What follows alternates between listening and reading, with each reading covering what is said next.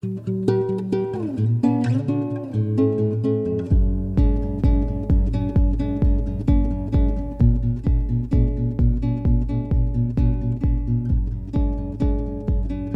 to another episode of the Untoxicated Podcast. I'm Matt Salis, and today I want to talk about a topic that is very close to my heart. I find parenting teenagers to be terrifying. I was totally comfortable changing diapers, teaching my kids to ride bikes and how to ski. I even feel comfortable with the prepubescent cauldron of body odor and curse words that is middle school. But I am so afraid I'm going to mess up as a parent in the high school years. And that's probably because that's when my drinking career got started, and I started making bad decisions that had massive negative impacts on my adult life.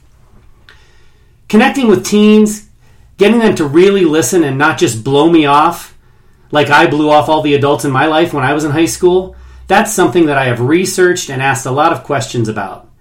The advice I have received is as consistent as it is hard for me to believe. But I've heard it enough now, and I've had enough success communicating with teens that I believe it to be true. It all comes down to authenticity. I have to be myself. Teenagers have a special talent for sniffing out BS. We've got to give them the truth, trust that they can handle it, and hope they're listening. This is an example of what I mean. I wrote a speech to deliver to the students at a high school that has recently experienced a series of brazen and dangerous incidents with alcohol abuse. This is a medium to large size public school with tons of ethnic diversity and a range of socioeconomic groups, from entitled upper middle class students down to kiddos trying to survive poverty and homelessness. This school has it all. Here is the speech. This is me trying to be authentic in an effort to reach all of them. My eyes sprang open and locked on the blades of the ceiling fan above my bed. My face was drenched with sweat, and my heart was racing. I couldn't get enough air. My breathing was gaspy, rapid, and shallow. It felt like I was falling or drowning or trying to run from an attack. I was awake, but in some kind of semi-conscious state of transcendence between the relative safety of my own bed, my own home, and the hell I had descended into. I was there in the quiet darkness of night, but I was dying. Slowly, but most certainly, my soul was trying to exit the body I was meticulously and systematically destroying. It was 3:07 a.m., and I was emerging from sleep and returning to full consciousness. The weight of my self-torture pressed down on my limp body like my house was caving in. I wasn't dreaming, but my reality was a complete nightmare. I had done it again. Again! I had planned to have a few beers and relax on a Sunday afternoon. Instead, I drank until the beers were gone, then took to sneaking slugs of vodka from the bottle in the top of the kitchen pantry. I was a 43-year-old business professional with a wife, 4 healthy children, and a nice house. I had everything I could ask for. I had a family who loved me. I had enough of everything I needed. I had lots of friends, and I had the respect of my neighbors, my entire community even. But that's not all I had. I had an addiction to alcohol, and it was poised to take everything I had. I couldn't be an alcoholic. Not me. I had an admirable career, a beautiful family, 2 paid-off cars, and a neatly manicured lawn. Alcoholics are bums who live in the gutter. Alcoholics wear sweaty V-neck t-shirts and beat their wives. That wasn't me. I went to church every Sunday. I attended my kids' school and sporting events. I paid my bills. I waved politely to all my neighbors. I had never lost a job, never lost a marriage, never forgotten to pick up a kid, never had any financial trouble, never gotten a DUI. Never! I could never be an alcoholic.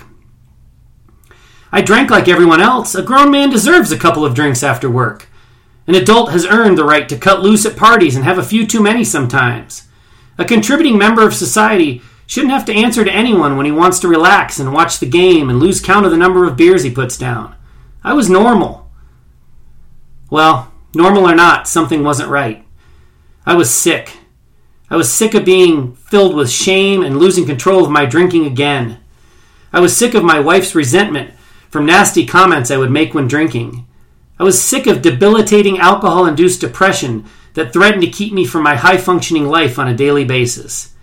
I was sick of the night sweats and the pounding heart rate. I was sick, and I did not deny the prognosis no longer. I was sick, and if I didn't stop drinking, my sickness was going to kill me. There are well over 15 million actively drinking alcoholics in America right now walking among us, and most of them look a lot like me. They're holding on to jobs and holding on to families and holding on to the respect of their communities. Holding on, most of them are just barely holding on. And until a few years ago, I was one of them. I was holding on too. I didn't drink in the morning or drink at work. I didn't even drink every day, and I went days, even weeks, between episodes of overconsumption. But years of heavy drinking, starting in my teens, had changed my brain function permanently. Alcohol had hijacked my pleasure center, leaving me depressed most of the time, and the shame associated with my affliction had become overwhelming. Drinking eased my depression and anxiety, but like the self-fulfilling prophecy that alcohol is, drinking also made the depression and anxiety come roaring back when I was sober. It was like trying to put out a fire by drowning it in gasoline. And the blazing inferno that was my self-hatred had fully engulfed my life. I wasn't quite suicidal, but that's just because I had too many responsibilities that I loved. I didn't want to kill myself, but I didn't want to be alive anymore either. Don't let that subtle distinction fool you. I most definitely wanted to be dead. How did I get there? My life probably looked a lot like most of yours. I grew up in a house where alcohol was treated like a reward for adulthood, a sign of a successful life, an accent for most every occasion. Alcohol was normalized. My father was a responsible but consistent drinker, and so was the grandfather I emulated. My role models, my heroes. They drank beer, wine, and booze, and I never even considered not drinking to be an option. I knew even when I was too young to know, I would drink when I grew up. As a kid, when I brought my dad a beer on a Saturday afternoon, he gave me a sip as a reward. It felt great. I always felt a little older, a little more mature, maybe even a little more respected. That's what drinking symbolized, and I wanted it all. In middle school, a couple of friends and I found a 6-pack of beer hidden in the branches of a tree. We climbed to get it, ran into the woods at the edge of our neighborhood, and slugged down 2 each. It felt exhilarating. The buzz was tremendous, the rebellious rule-breaking was thrilling, and the threat of getting caught, either by our parents or by the high schoolers who had clearly hidden the beer, that thrill was intoxicating. It was an adventure I'll never forget, and it left me thirsty for more. I attended a big high school with lots of cliques and social groups. I was an athlete, but not the best athlete. I was smart, but not the smartest. I was in a club or two, but I wasn't the most extracurricular. I had lots of friends, but I wasn't the most popular student by any stretch of the imagination. I know a lot of you, and the best I can tell, I was like most of you. I got invited to some, but not all of the parties. Social status was very important to me. I didn't want to do anything to jeopardize my reputation with the socially elite, and I wanted more, not fewer, warm welcomes to parties and social events. So I drank. I drank every chance I got. Don't get me wrong, it wasn't all about being one of the cool kids. I liked to drink too. I liked to feel my inhibitions melt away. I liked to feel braver and more outgoing. I liked to take risks and say whatever was on my mind without regard for who it would anger or who it would hurt. Do you know what that feeling is? It's the ethanol in beer or vodka inhibiting proper brain function. It's the killing of brain cells. I knew it when I was your age. I just didn't care. My friends and I used to joke about it. Well, I guess I don't think that joke's very funny anymore. Let's drink a poison that will slur our speech, help us make bad decisions, allow us to do things with our bodies we would never do when thinking straight, and risk our health and our futures? Party! Let's drink! Maybe we can destroy everything in just one night. So the decision to drink in high school never really was a decision for me at all. I was going to drink because the adults I admired drank. I was going to drink because I wanted to fit in with the cool kids. And I was going to drink because nothing else gave me the same thrill. I knew I would get punished if I got caught, and I did get caught from time to time. But that didn't matter because I was fearless. Alcohol could do so much to enhance my life, and alcohol could never, ever hurt me.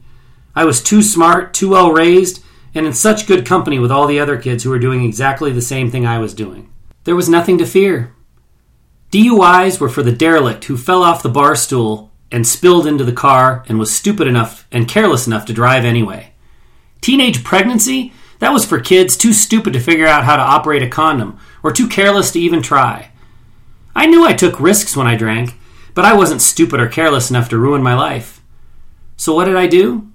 I consumed a substance that by design made me more stupid and more careless as often as I could. Fearless. Alcohol couldn't possibly hurt me. So there really was no decision to make. Drinking was my destiny. It never even crossed my mind that I could say no and possibly live a happy life. My role models, my need for social acceptance, and my love of the buzz made my relationship with alcohol a foregone conclusion. In a way, I was an alcoholic before I ever took my first drink.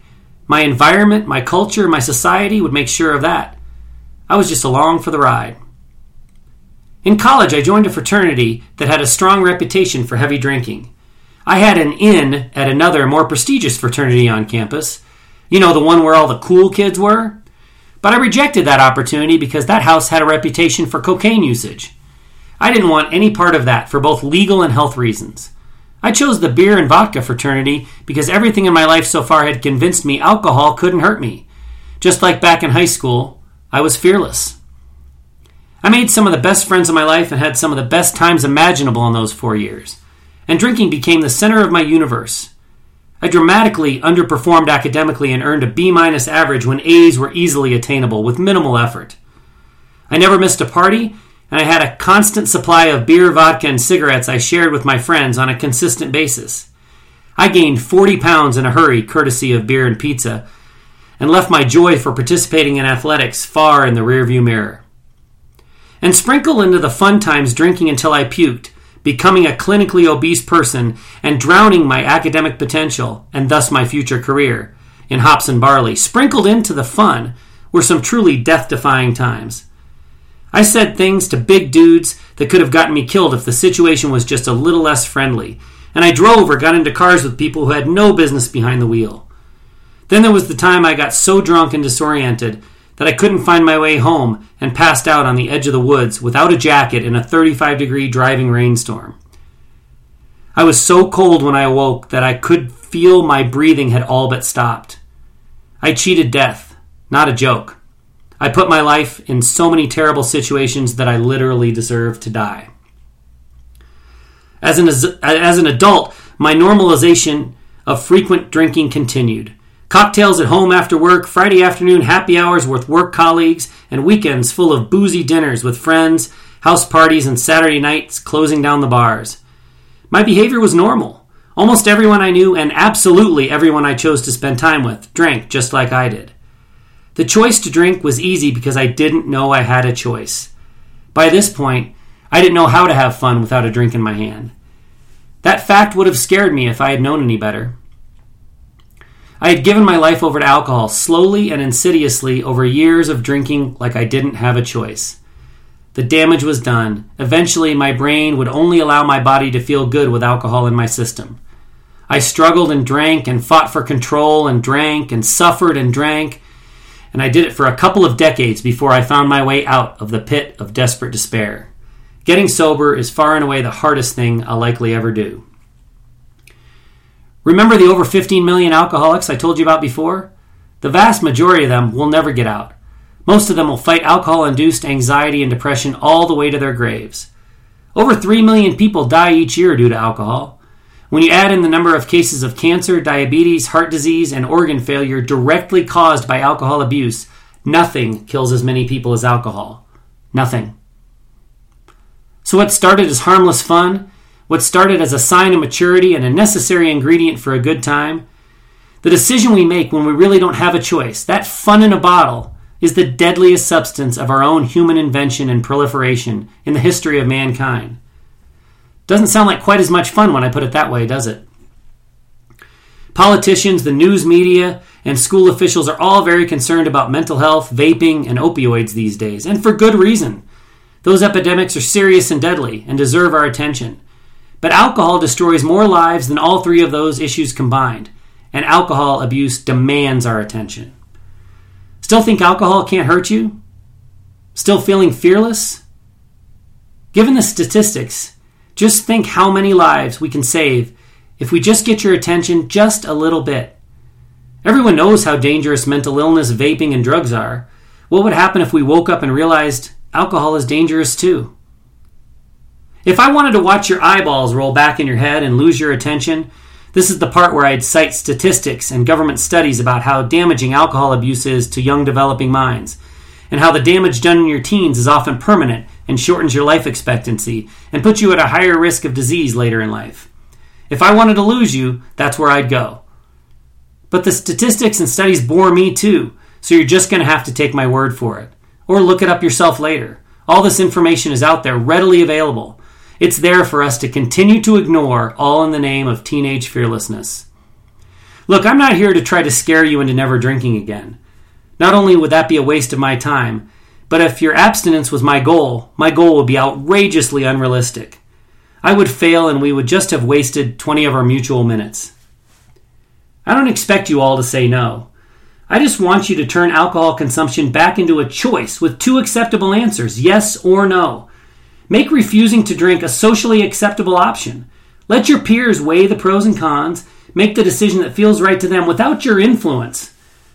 When someone arrives late at a party, don't encourage them to catch up. My friend Jason Anderson spoke the truth about his slingshot theory. No one ever catches up when they start late. When they drink to catch up, they go ripping past everyone else there at the party, and soon they're the drunkest person there, often with lethal consequences. And apply the choice to weed and sex and vaping and the other substances you pursue fearlessly. Why would you pressure your friends into partaking anyway? If you leave them alone, you leave more of the exhilarating bad decision for yourself. Be a selfish drinker. Be a selfish smoker. Make alcohol an option with 2 acceptable answers. But don't do any of this for me. I'm just a crusty old alcoholic 30 years removed from knowing anything about your life, your problems, or your fun times. Make alcohol a choice with 2 acceptable answers for each other. Do it for the friends you love.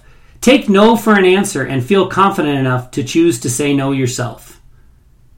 Do you remember the story I opened with about me staring at the ceiling fan in a cold sweat with my heart racing and panicked breathing, wishing I was dead? Look at the person on your left. Now look to the person on your right. You probably expect me to tell you one of the 3 of you will end up an alcoholic like me. Well, I wish the odds were that much in your favor. The truth is that all 3 of you, every single person in this room, will be significantly impacted by alcohol addiction. If you don't become addicted, it will be a parent or a child, a friend or a spouse, an uncle or a cousin. Someone you love will fall victim to alcoholism with drastic negative consequences on your life. Shh. Don't tell anyone. Let's keep this disease of hushed whispers and stigmatized shame just between us. If everyone wakes up and sees the alcohol abuse all around us, we might just be forced to do something about it. Maybe that can start with you. Maybe you can give a friend a break today that will help them avoid a lifetime of misery. Maybe you can make drinking a choice and accept either of the answers and save some classmates from wishing they were dead a couple of decades from now. You have a choice to make, and I'm not so out of touch with reality that I'm trying to convince you that abstinence is the only answer. You have a choice to make. You can tap the brakes on your own self-righteousness and let someone else make his own choice. Do you want to be a friend? Take no for an answer. Do you want to be brave? Make your own decision and respect the choices of others. Do you want to be fearless? Face the challenges without numbing your brain and hiding from reality. Live your life. Live for your future. Live your truth. Be the person you were meant to be. Alert, enthusiastic, and sober. Deal with life on those terms. Live a life you can be proud of. Fun and stress relief, they aren't hiding from you in the bottom of a bottle. Make it a choice. Then make your choice a good one. Change the culture into one where both answers are acceptable. Show the world what it really means to be fearless. The end. That's the speech. As much as it scares me, I love working with teenagers and trying to help them take their lives in their best possible direction because they've got their whole adulthood in front of them. And the decisions they make have such an enormous impact on their future. I'd love to help the teens in your life too.